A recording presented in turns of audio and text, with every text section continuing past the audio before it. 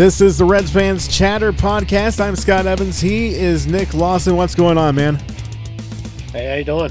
Good. Brand new theme song for the show. I like it.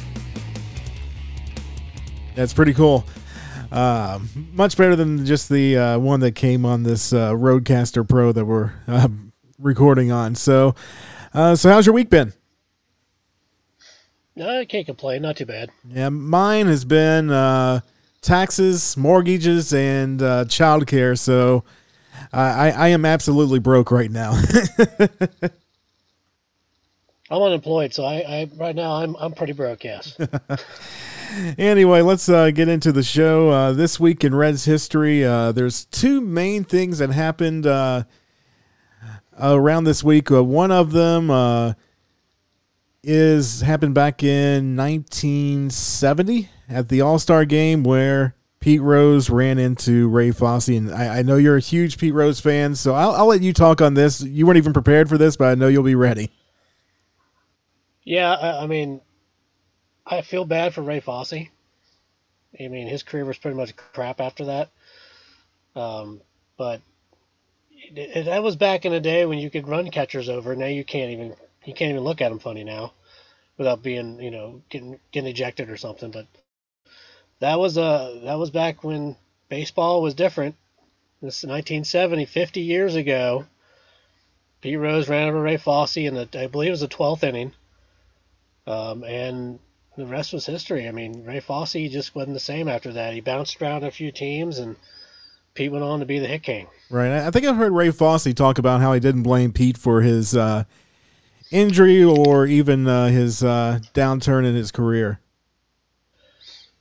No, he said that, it's part of the game. And he knew that, he goes 110% every time he was out there. It didn't matter if you had dinner the night before. It didn't matter if you danced the night before. He went out there and he played his game. He did exactly what his dad wanted him to do. That was to play hard-nosed baseball, and that's what he did.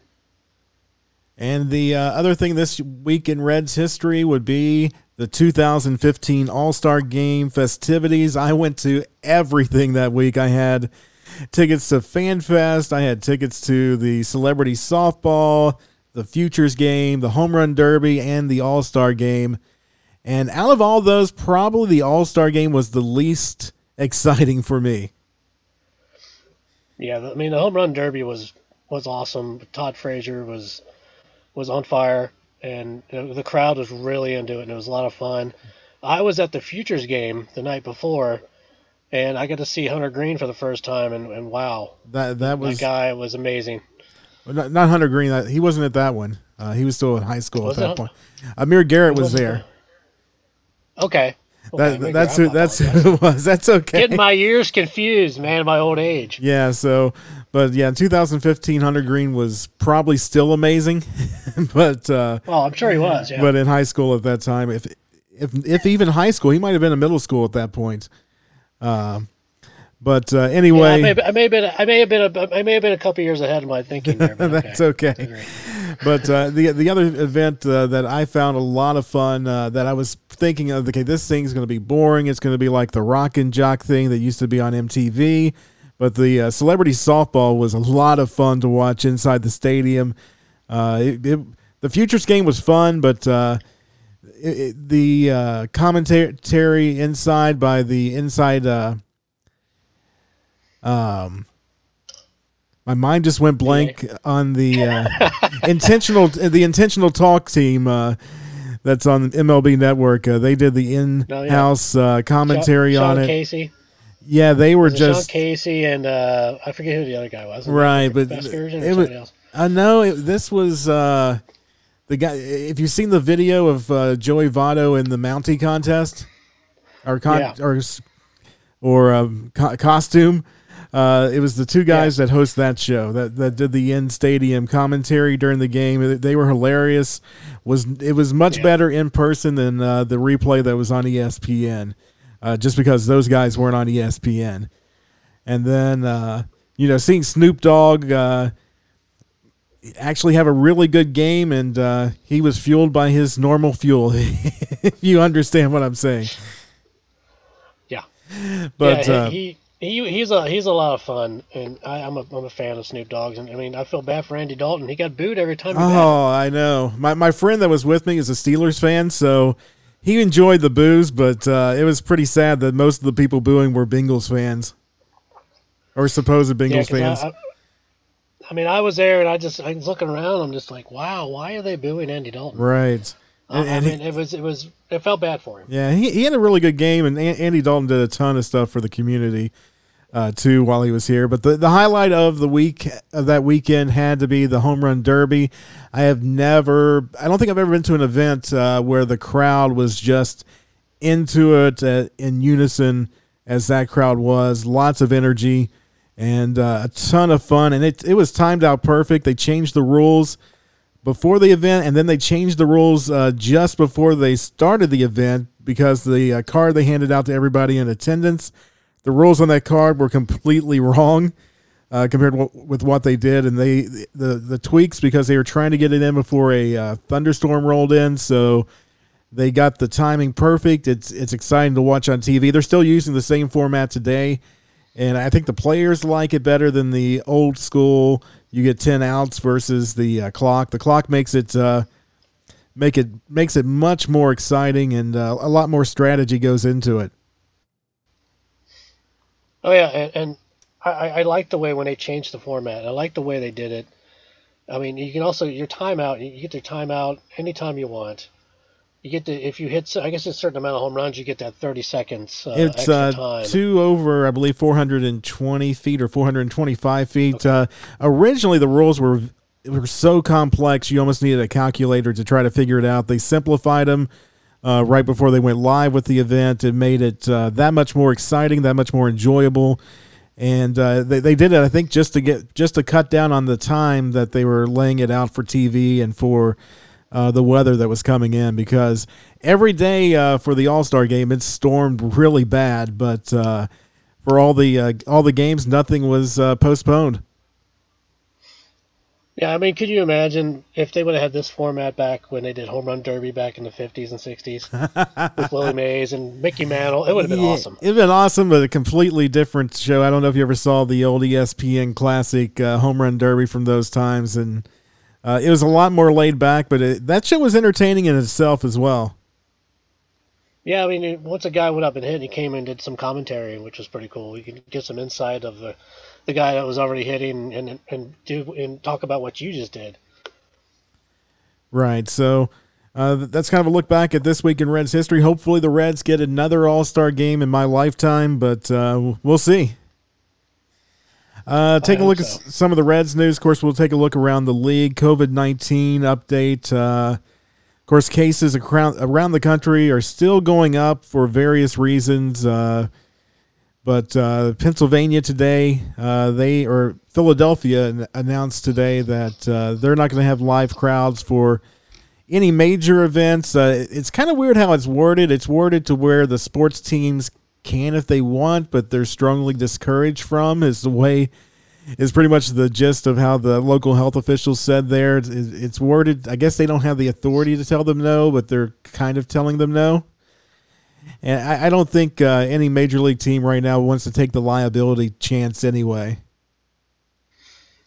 Yeah, I think right now when there's got certain states, the cases are just skyrocketing, and I think when you look at a lot of players are testing positive as well.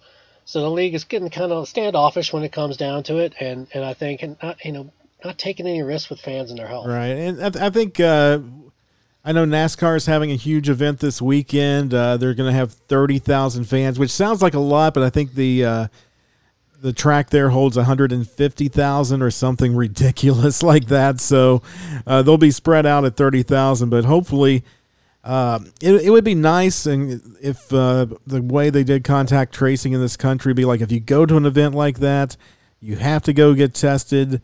And so we can really see what the effects of having events outside really are, because otherwise it's just kind of like, well, an event was held and then 2 weeks later cases shot up. But was it because of the event or other things like people going on vacation or just how the virus is? So I wish we would do a better job. It seems like it'd be pretty easy if you go to an event, a concert, a political rally, a racetrack, a baseball game, because in Kentucky, 2 of the minor league cities are having a 4-team league with fans up to 2,000 people per stadium. So if you go to those events, I think you should have to go get tested just so we'd have the data on and find out what the risks really are to some of these outdoor public events.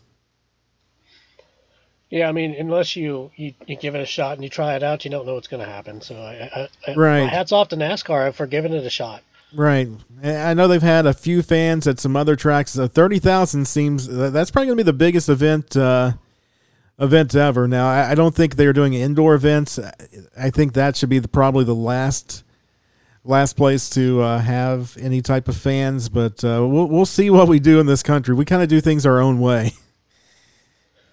Yeah, we're kind of like let's see what happens and go with it. And one of the things, of course, Major League Baseball players can decide to opt out, I think, at any time.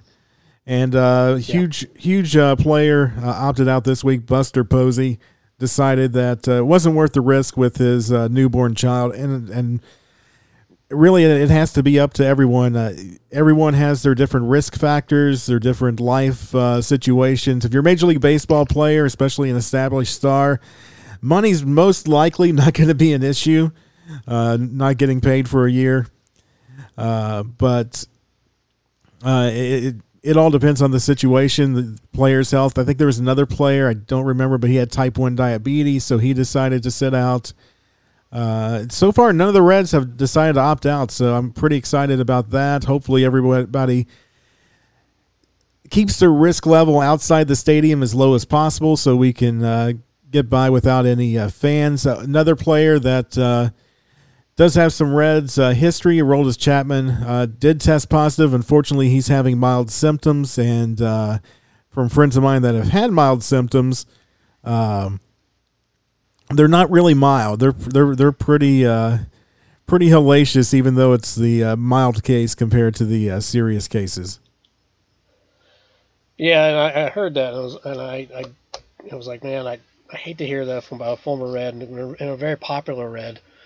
And I know this virus it can affect people differently, and it all depends on your immune system and how you are. But apparently, he's having, like you said, mild symptoms, and hopefully this is something that'll pass on him soon.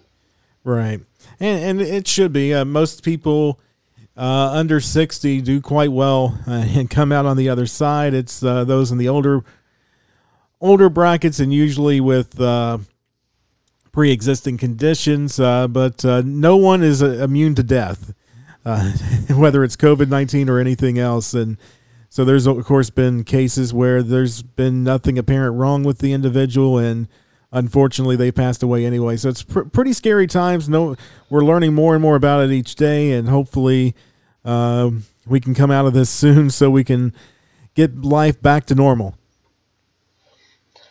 Yeah, and I think we're all itching to get back to normal, and that's going to be a while. Right. I do have a list of players who have opted out. Okay. Wilton Castillo, Ian Desmond, Felix Hernandez. That was kind of a surprise. Jordan Hicks, who actually had Tommy John surgery, so that was due. I think he's the person I was talking about with the type 1 diabetes. Yes. Michael Kopech, Mike Leake, Nick Barkakis, as a Braves tie-in. We'll get that in a second. Hector Noisy from the Pirates, Buster Posey, David Price, Joe Ross, Tyson Ross got released before he made his decision, and then Ryan Zimmerman. There's a lot of nationals on there. Right. Supposedly they have the best ranked pitching staff, which I disagree with, but that's a different story. Yeah, I really think just from injury standpoint, I think the Reds are really positioned to do well this year. Oh, yeah. From just watching scrimmage yesterday, that being July 12th, 13th? July 13th, there were 6 home runs hit. I think they're ready to go. Right. And then let's talk about the scrimmages real quick. Of course, we're talking about getting back to normal, and scrimmages are kind of a first step for the baseball normalcy to get back, as the Reds have played some inter-squad games, and they've looked pretty exciting at times, both defensively, offensively, and pitching. Oh yeah, the pitching, especially today, July 14th, is Sonny Gray went the distance. I mean, he looked really good. He only gave up maybe 2 hits all day, and he was just on. And nobody scored. It was a 0-0 tie, which is fine. There's always going to be tomorrow. Right. But I mean, over the past week at least, the last few scrimmages, we've had Castellanos go yard, Philip Ervin, Jesse Winker, Nick Senzel, Carl, what was his name? Christian Colon. Jonathan India's hitting homer twice. Aquino's homered. Stevenson, the catcher. Matt Davidson, Suarez, Tucker Barnhart, and Scott Schebler have all homered. So I think this offense is ready to go. I even forgot that Scott Schebler was even on the team still. Yeah, I know it. He looks healthy, and it's like he's trying to win a spot. But I mean, it's a crowded outfield. I don't know. Right. I don't know his chances at this point. Right. So, talk to me a little bit about the first scrimmage. The first scrimmage was kind of like everybody's just getting ready to go and feeling each other out, especially Nick Castellanos and Mike Moustakas. The first time they actually had a uniform on and in a game. Moustakas was second base. He had some, he was a little jittery out there, but he did pretty good. And Castellanos was, he hit the longest ball I think I've seen in a while to right field, opposite field for him. I think he looked good, and then the pitching was pretty good as well. But that was a good first scrimmage, and it set the tone, I guess, for the rest of the week. Right, and then the next scrimmage on July the 9th, anything notable from that game? Just 3 long balls. Ervin, Winker, and Senzel homered. I think Winker was more of a surprise home run for him because he just looked like he had his look on his face like, oh my God, I hit it out. But I think these are 3 guys that are battling for outfield spots. Even Senzel. I mean, even look at Akiyama. The guy's been hitting pretty good right now during the scrimmage. Yeah, Jesse Winker is one of the most funny guys on the team. Oh man, Met fans love him. Love his personality. So that was the July 9th. Was that the July 9th scrimmage we just talked about, or July 10th? I kind of lost my place. That was the 9th. The 10th was Cologne homered in that game, and he's trying to win a bench spot. He's still on a minor league contract, but he's trying to find a spot on this team as well. I mean, you're going to have 30 guys when you open the season for at least 2 weeks. So a lot of these guys want to get there. But I feel bad for the other 30 guys that aren't going to make it because they don't have anywhere to go. Right.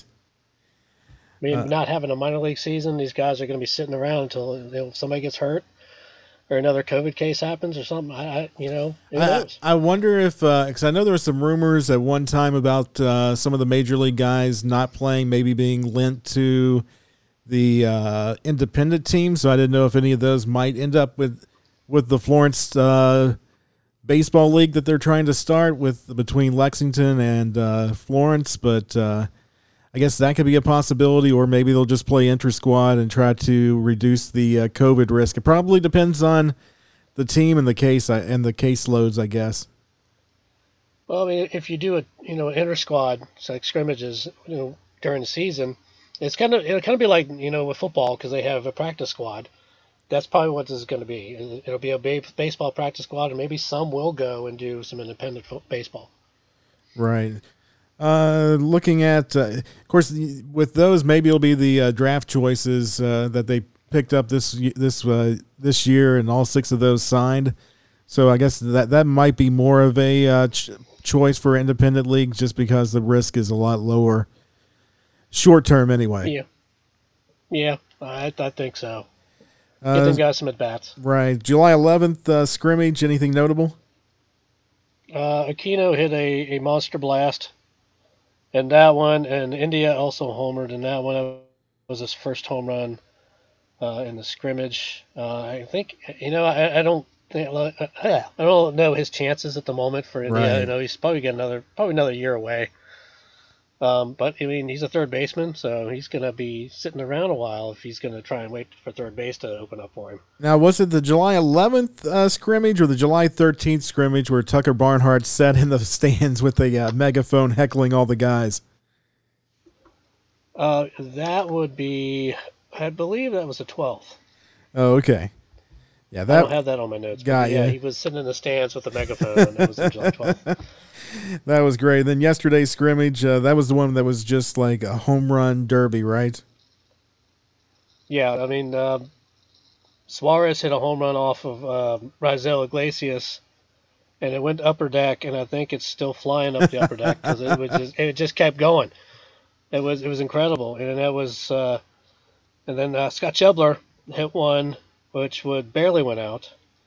Matt Davidson hit one straight away, which was a pretty decent shot. I mean, Matt Davidson, man, I think that guy's a sleeper to me. You He's know, a sleeper player. when they signed him in the offseason, I really got excited seeing his stats in the Oakland AAA numbers. Now, some of those are get inflated out in the Pacific Coast League, but the numbers were just astounding, both the on-base percentage, his home run rate.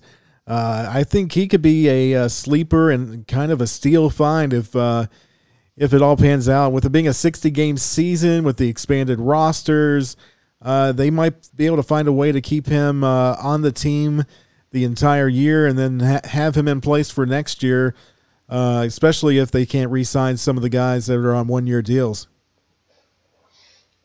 Yeah, and I think the one thing with Davidson, he's trying to make a comeback because he didn't play last year. He was in, I think, Texas's AAA team, and he got hurt down there, so he didn't get to play a whole lot last year. But he's trying to get back to the majors. Yeah, sorry, I was thinking of the other guy, that the Rule 5 guy. Oh, Mark Payton. Mark Payton. Yes. There are so many outfielders on this team. The outfield is incredible. I can't believe we got like maybe 9 outfielders right now, and that's not counting the draft picks. But yeah, right. What are you going to do with a guy like a Rule 5 guy? It's the shortest guy I've ever seen on this team. Right, but that's the guy I was talking about with the power. Yeah, I forgot about Mark Davidson. I think he was in the White Sox organization at one point. From a comment on an early episode of this podcast. Yeah, he had a couple of 20 home run seasons with Chicago. He struck out a lot, but he had his own base percentage wasn't bad. Almost sounds like an Adam Dunn without looking at the numbers. Yeah, I think he kind of mimics Adam Dunn a little bit, but I think his focus is just to get back to the major league level. Right, and speaking of outfielders and the Reds, a former outfielder that was a huge fan favorite last year. A lot of people, even though we have 20 outfielders on the team already, wanted the Reds to sign him again. Yasiel Puig finally landed with the team. Yes, he's arrived in Atlanta. He will be in right field. Nick Markakis obviously opted out. And the spot opened up, and Puig was the best option, and I think I feel good for him. You know, I'm happy for the guy. He's been waiting for so long for somebody to sign him, and finally he's going to get that opportunity in Atlanta. That'll be good because I always liked Puig. He was entertaining. Last year at the Reds 150th celebration with the concert, he didn't really intermingle with the fans outside of the photograph and autograph sessions. I don't think they had autograph sessions, but they had photograph sessions during the event. He didn't intermingle with the fans there, but he stuck around for the concert. Saw him out in front of the dugout dancing with some of the people inside the clubhouse, family, friends. So he had a great time here in Cincinnati. I think he probably had a great time in Cleveland when he went up there.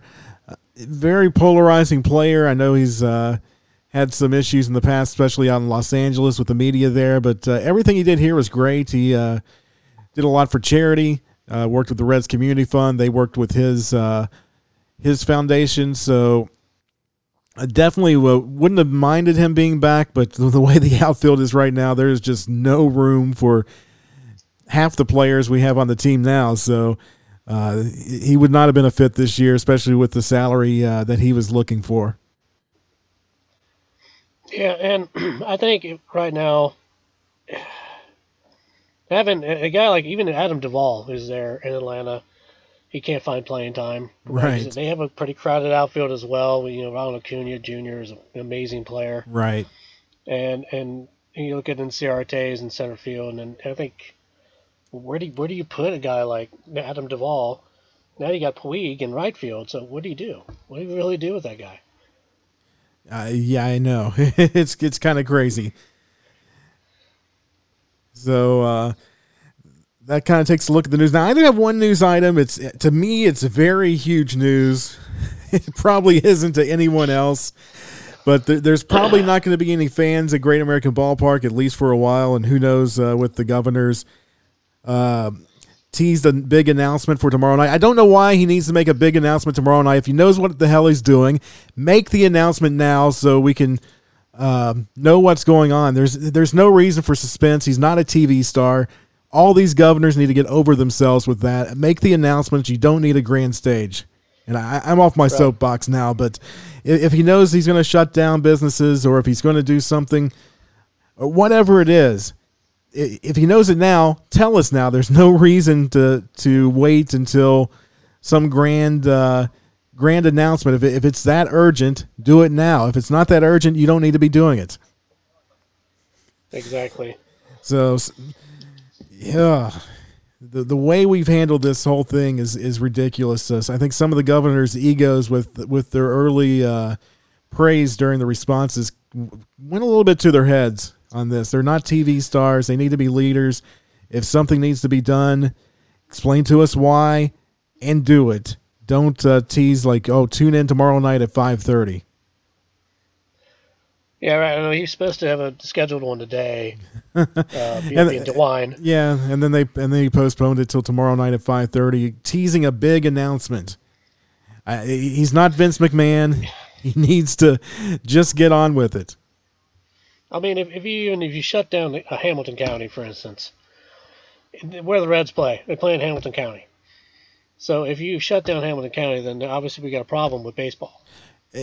My guess they'll be exempted somehow, but they just need, since it's closed practice, not open to the public, they'll probably be fine. But they just need to use some common sense, and if something is that urgent, that life saving, you go ahead and do it. You don't go to the hospital and you need to go to the ER and they tell you that, oh, okay, we'll tell you what it is tomorrow at 6:00. Yeah, that would be something really suspenseful, especially if it's to deal with their health. Right. Am I going to live or am I going to die, Doc? Come on. Sorry, I got a little bit distracted, but anyway, so most likely there's not going to be any fans anytime soon. Maybe if cases start dwindling down again in late August or late September, it could be a possibility. I know Phil Castellini wants fans, but right now is definitely not the time for fans. I'll even admit that. Because it's not just the fans you let in the stadium. Then you have to have more security in there. Then you have to have concessions, ushers. So it's more than just having 2,000 fans come in to watch the Reds game, socially distancing, where no one really comes in contact with each other. But there's a lot more that goes into it. A lot of logistics. So I can kind of see, especially for a major stadium like Great American Ballpark and the Reds, to where even if the fans were allowed, does it even make business sense to have fans in, because it's going to cost more to pay the other employees, which they may or may not even have on the roster since they're seasonal. So there's a lot that goes into it, but there is one thing the Reds are going to have. I am so glad, because it was very enjoyable watching the Taiwan League, the Chinese Professional Baseball League in Taiwan, when they were running with no fans. They are going to have mascots. I do have that confirmed. Yeah, mascots. Yeah. Hey, you need a ball boy, and mascots could do that. Well, from what I understand, Major League Baseball is not. They're going to be the mascots. They're going to be required to get the same testing protocols, but they're not going to be allowed to have the interaction with the players like they normally do. But it's going to make TV much better. It's just going to add a little bit of fun to it. Of course, mascots are usually silent, so that's not going to help with the crowd noise. But just watching the Taiwan leagues when there was nobody in the stands, but they had cheerleaders, it really, as crazy as it sounded, it did kind of add to the game. And then over there, they had some of the weird mascots. They had deliver barbecue to the announcers, which was just hilarious. Oh my God, I would be an announcer. I would never stop being an announcer if they bring me barbecue. The cowboy would love it. Oh, a cowboy wants that and an ice cream. Gapper bringing the cowboy some barbecue, a Mexican Coke, and and ice cream. Bring him his UDF ice cream. So the other piece of news that came out this week, and I'll let you talk on this, the 2021 schedule is out already. It's amazing. Two keynotes. They start the year off opening day with the Cards on April the 1st, and the Interleague next year is again with the AL Central, and I have my opinion on that. I think it's probably just kind of a contingency plan in case COVID is still out there and they have to kind of operate like they did this year with limited travel. Yeah, I mean, he opened with the Cardinals, who's our favorite opponent. Then you bring in the Pirates, and they go on a road, West Coast to Arizona and San Francisco in April, and then they get a home stand. Then they play the Dodgers at the end of the month, so they're going back out to the West Coast again, which I don't understand that one. You put them all together, it works out much better. Then you go to May, and you got the Cubs and the White Sox kind of back to back. You go back on a long road trip for that one. Looks like 10 games, and then come home for about 7 and go back on the road again. Against the Nationals, we'll play them for the first time in the season, hopefully, at the end of May. You go to June. Phillies in town. Go to St. Louis for 4. It's always fun to go to St. Louis. Oh, yeah. I've never been with the Brewers, I've never been to that ballpark, but that's on my list of things to do. Yeah, I've heard it's a pretty nice ballpark. Yeah, before COVID hit, my plan was on April the 12th, which was Easter, to make the road trip to St. Louis that weekend, go to a Cardinals game. I don't even know if they were playing the Reds that weekend originally or not, and then go to an XFL game, but COVID killed both of those opportunities.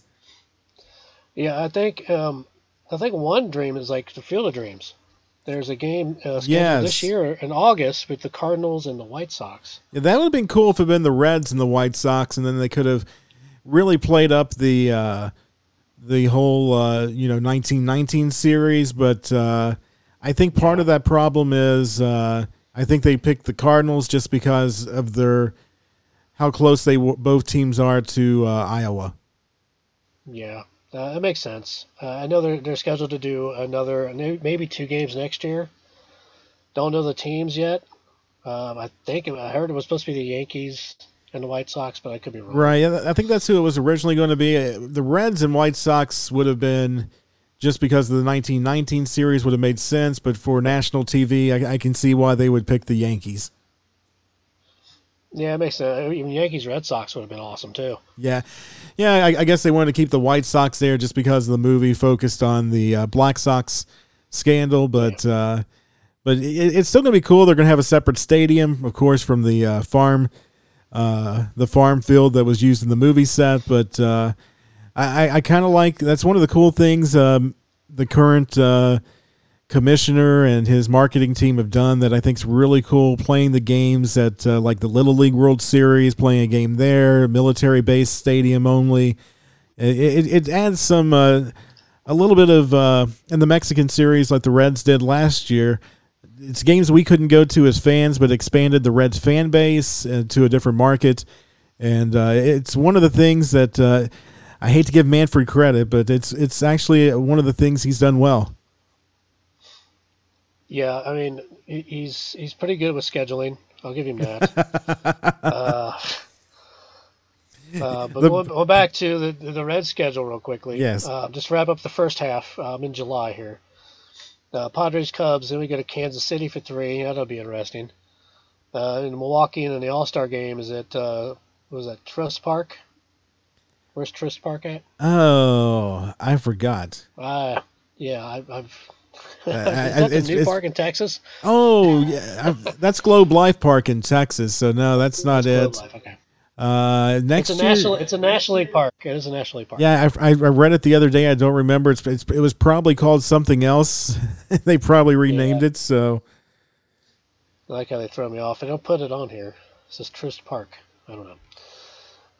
Then the second half, Brewers, Mets, Cardinals here. Go to Chicago for 4 against the Cubs. Then we go to New York, play the Mets. Their pitching staff would be fun, too. Oh, the 2021 All-Star Game is in Atlanta. Okay. So they've already renamed it since it opened a couple years ago. Wow. It took 2 years, but they got it. I guess they got it right. I don't know. Oh, they did. Twins. It's now called Truist Park. I guess I think it was originally called SunTrust Park. Yeah, you're right. You're absolutely right. Jump into August and Twins. Pirates are in. We got Twins for 2 here. Go to Atlanta, Philly, Chicago here with the Cubs. Marlins come in for 4. I've been playing them for 4 games lately. I don't know why. Gonna walk in and back to the Marlins, and Cardinals come in September. A lot of road games. That's kind of 50-50, really. Cardinals, Tigers. We're gonna see the Tigers a lot next week. Cubs go there. Go to St. Louis. Go to Pittsburgh. Dodgers are in for 3. Pirates are in for 3. Nationals are in for 3. Then we go to Chicago against the White Sox, and I believe we go into October with the Pirates. The 3 with the Pirates in Pittsburgh. We always finish with the Pirates. What is up with that?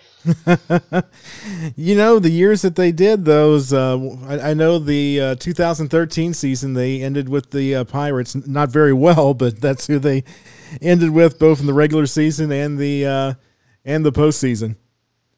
Yeah, I guess that's the history we have with the Pirates.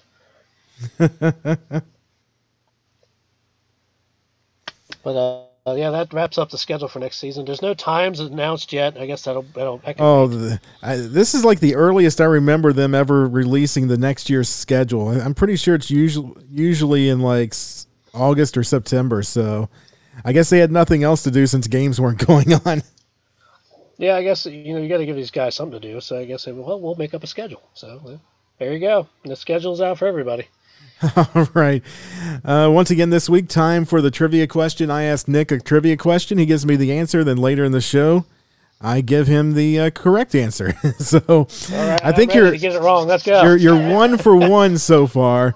This week is maybe pretty easy. So it's kind of a trick question, but if you think about it, you should be able to get it. Which Cincinnati Red got a standing ovation when he pinch hit for Kirk Saarloos? I probably butchered his name. And I forgot he was even a Red, too. On opening day in 2007. Oh, man. 2007. 2007 opening day. I was there sitting out in the outfield. Remember him coming up to at bat, but I don't remember that he pinch hit for Kirk's Saarloos. Kirk Saarloos. Saarloos.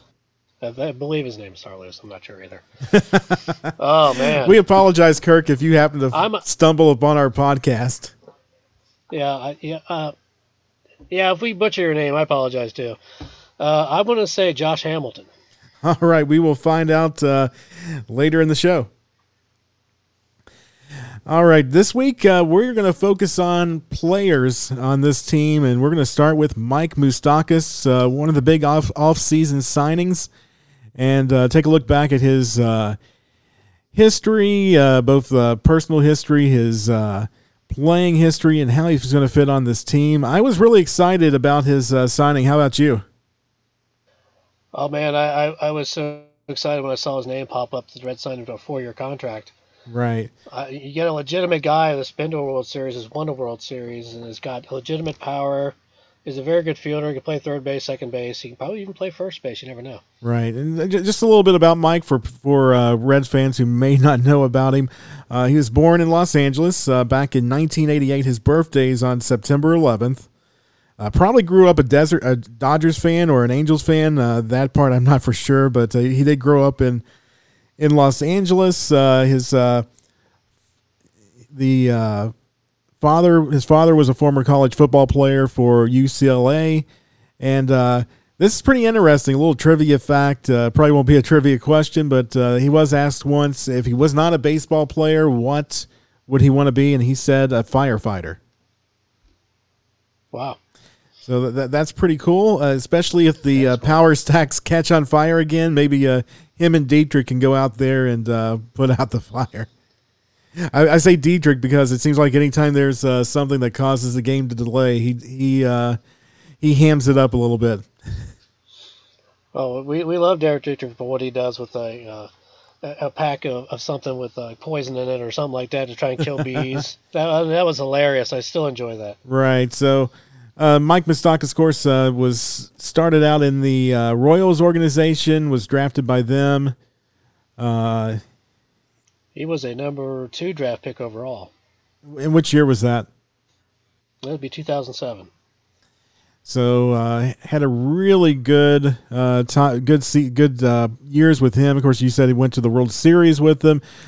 Came up in 2011, played 89 games, hit 263 with a 309 on base percentage. Not great, but 5 home runs. Not bad for kind of your cup of coffee year. And then he followed up in 2012 with a little bit better numbers, 242 batting average, but that's over 614 plate appearances. Big stat, though, 20 home runs in the 2012 season. So he is going to hit the ball out of the ballpark. He's going to get runs drove in. He may not be your number one go-to guy, but he's going to get the job done. And he's going to have that kind of that leadership from the offensive position that the Reds haven't had for a while. Yeah, I mean he gets the RBIs. He doesn't walk a whole lot, but he does drive the ball. He gets doubles. He's kind of like Castellanos to get them doubles. Right. He's got plenty of power. I mean, the guy he's had a pretty good career for right now. A guy he was a number 2 draft pick overall, and he came up and he did pretty good for himself. Now he did struggle in 2013, 2014 with the Royals, hitting 233 and 212 respectively. But those are some really bad Royals teams, if I remember right.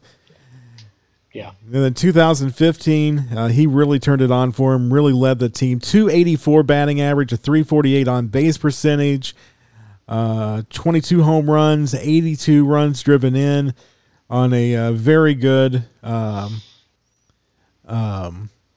Royals team. He made the All-Star team that year and was 21st in MVP voting. So a little bit of respect there. He definitely got a little bit of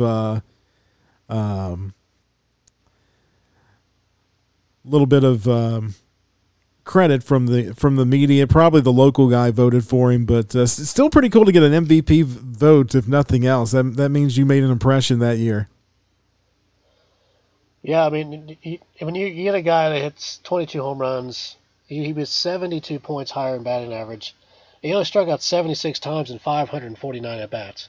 That's pretty impressive. That's pretty good. And he followed up in 2016. He must have been injured that year, only played 27 games, hit 240, 301 on base percentage, but in that limited time, still had 7 home runs, 13 RBI, and then came back the following year with another all-star performance, hitting 272, 521 slugging percentage with a 314 on base percentage, and like you said, he doesn't really strike out a lot, and he doesn't walk a lot, so he puts the ball in play, which on this Reds team could be huge, driving in runs with the guys that are going to be hitting in front of him. Well, especially in this ballpark. Oh, absolutely. I mean, he had 38 home runs in 2017. Imagine what he's going to hit this year. Right. Even in 60 games, I think he still has a chance to hit at least 20, 25 home runs. Yeah, in 2018, his time was split between the Royals and Milwaukee. Overall, he had 231, a little bit of a down. I'm sorry, 251 and 315 on base percentage. A little bit of a down year, but still, again, 103 strikeouts. That was up slightly, only 49 walks, but again, 95 RBI that year, 28 home runs. Last year in 2019, another All-Star appearance with Milwaukee, 254 batting average, 329 on base percentage, so pretty good numbers. I mean, they're not going to be. He's not a Joey Votto. He's not going to walk a lot. Only 53 walks last year, 98 strikeouts. He's not going to strike out a lot either. So he looks like he puts the ball in play, and he's looking in phenomenal shape. I know he's going to be playing second base pretty much exclusively this year. Yeah, I think that's the talk. I mean, if Suarez gets hurt or something, then he'll take over at third base. But I think second base will be his spot for this year.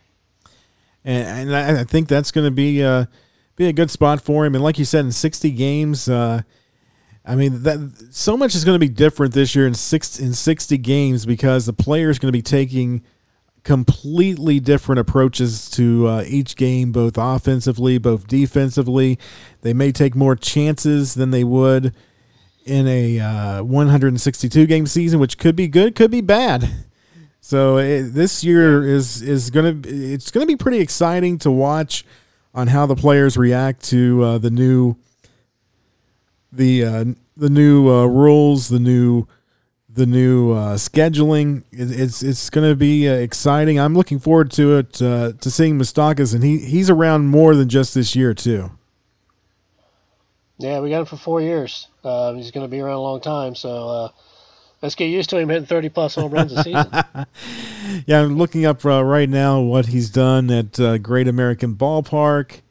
In his career, he has hit a Great American Ballpark. Let me find it. There it is. He is we'll ignore the average.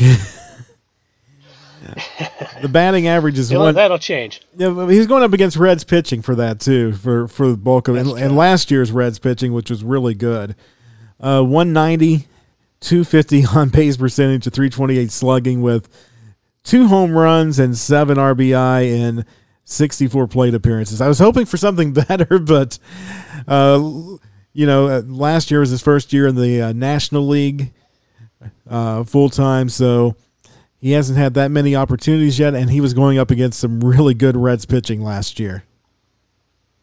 Yeah, and I mean, every time we saw Moustakas, I thought he was impressive, and when we went to Milwaukee, he was pretty good there against us. I'm assuming that was a home field advantage for him, but I want to talk about his defense. He's played 1,042 games at third base. He's played 47 games at second base, so he's got experience there.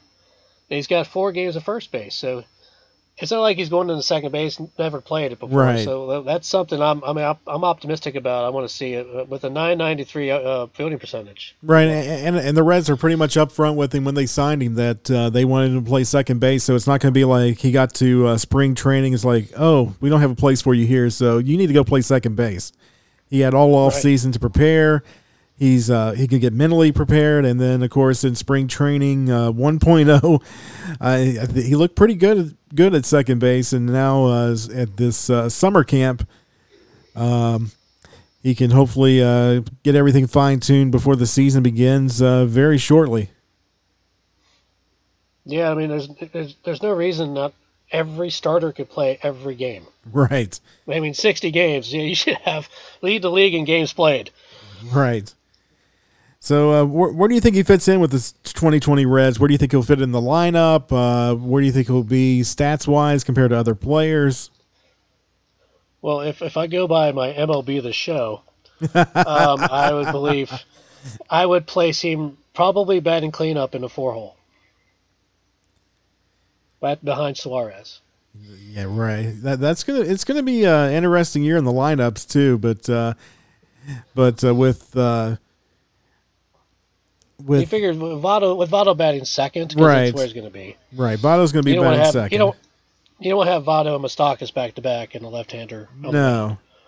You want to break that up so you have the right in between. So Suarez would make sense at 3, Moustakas 4, Castellanos 5, and then so on.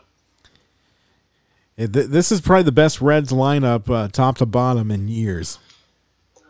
Many years. Yeah. I thought the 2000 team, with their starting lineup at opening day with Junior and Larkin and Dimitri Young and Sean Casey, I was like, wow, that's amazing. That was a great lineup, and I think this one's going to top that one. Right. So what do you think he'll end up this year stats-wise? I'm looking probably – let me go back to the batting real quick while I'm looking at it. I'm thinking – like I said, I got to think 60 games and not 162. Right. Probably go about. I'm thinking probably 20 home runs, maybe 56 RBIs, probably about 260. Okay, Baseball Reference, I guess they've been simulating the game so far this year. Here's where they have him through July 12th, and some of this I think he'll do much better than. The other one's probably right on in the 60 game. Now, this is based off of 77 games started and 83 games total. They have him hitting 220, which I think he's going to hit way better than that, especially in a shorter season. 284 on base percentage, which with his stats, that's a realm of possibility. Maybe I think it'll be a little bit higher than that. I would say on the low end, he'd be in the 290, high end 320 on that. They have him with 15 home runs, 47 RBI. That's for a 60 game season. That's probably right. Great American Ballpark though. Especially with no fans, I wonder if that's going to change the wind tunnel effect that used to be there before they put in some of the canopies for the private suite areas. So, because the very first seasons through there, someone hit a pop up to right field, that thing was going out. I guess it all depends on which way the wind's blowing. Right. But but that gap they had, it created a wind tunnel, and there was, especially when Adam Dunn was here, he looked at some balls that looked like, oh, that's going to be a pop out to second base, and the next thing you know, it's in the third row. Well, I mean, it's like a reminder. I had on my Facebook today the game in St. Louis last year when I guess it was Matt Carpenter hit a routine fly ball that was sailing over Billy Hamilton's head and leaped over the wall and caught it. I mean, it was like 2 years ago. But, I mean, I just can't stop watching that. I mean, that's one of those things was like, wow. Amazing what a ball could do in the air. It looked like it's routine, and then the wind picks it up, and it's gone. I think. But overall, for Mike Moustakas, I think to kind of wrap up, great addition to the team, great addition to the clubhouse, and hopefully, when we get to more normal times, we'll find out that he's a great addition to the city overall.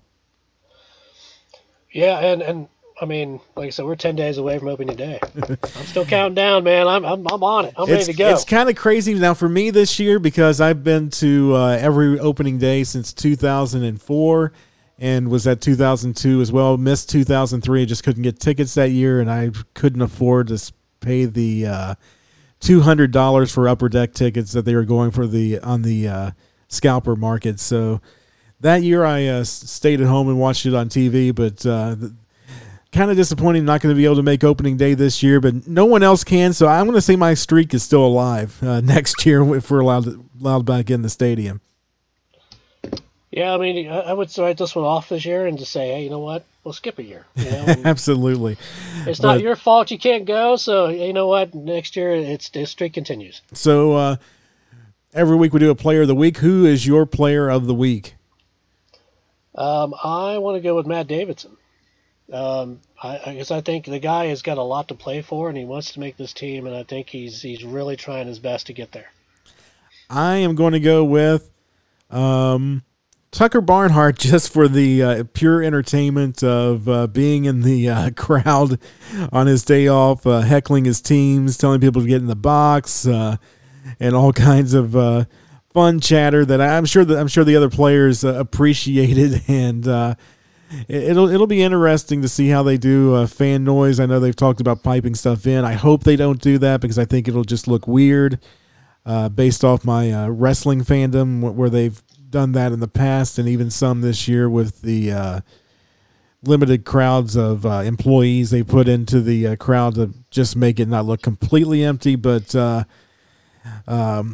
yeah, Tucker's a fun guy, and so I'm going to go with Tucker again. Hopefully, once we start playing games, it's going to be more stat-based than entertainment-based, but for now, I'm going to go with Tucker.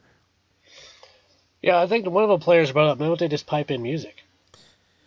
I think that's a copyright thing. I think. Well, they would have that problem, and then probably the other thing is that could be maybe even distracting to the players because they're just not used to that. So I think they would rather either have piped in crowd if it could sound natural, or just hear the crack of the bat like they're playing in the backyard.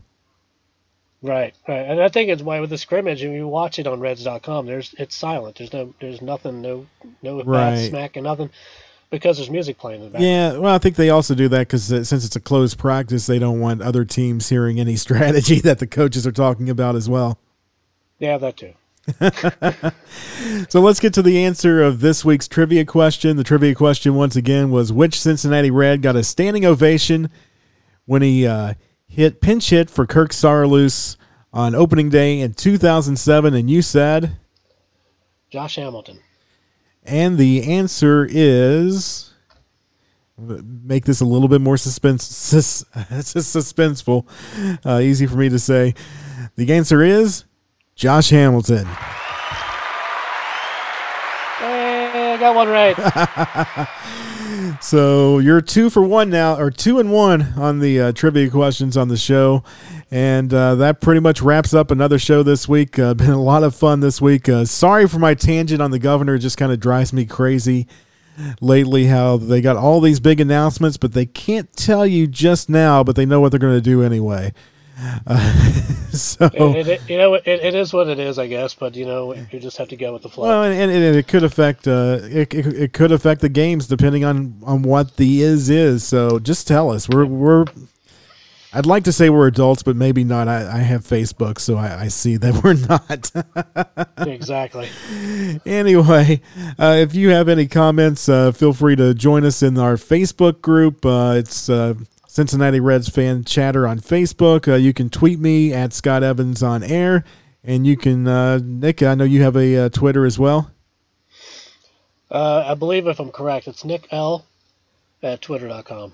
All right. Until next week, where we're going to take a look at, I think we talked about doing a roster preview. Yeah, I think we're going to look at right now we got 60 guys and see who's going to make the 30-man opening day and who's not. Until then, take care and go Reds. Go Reds.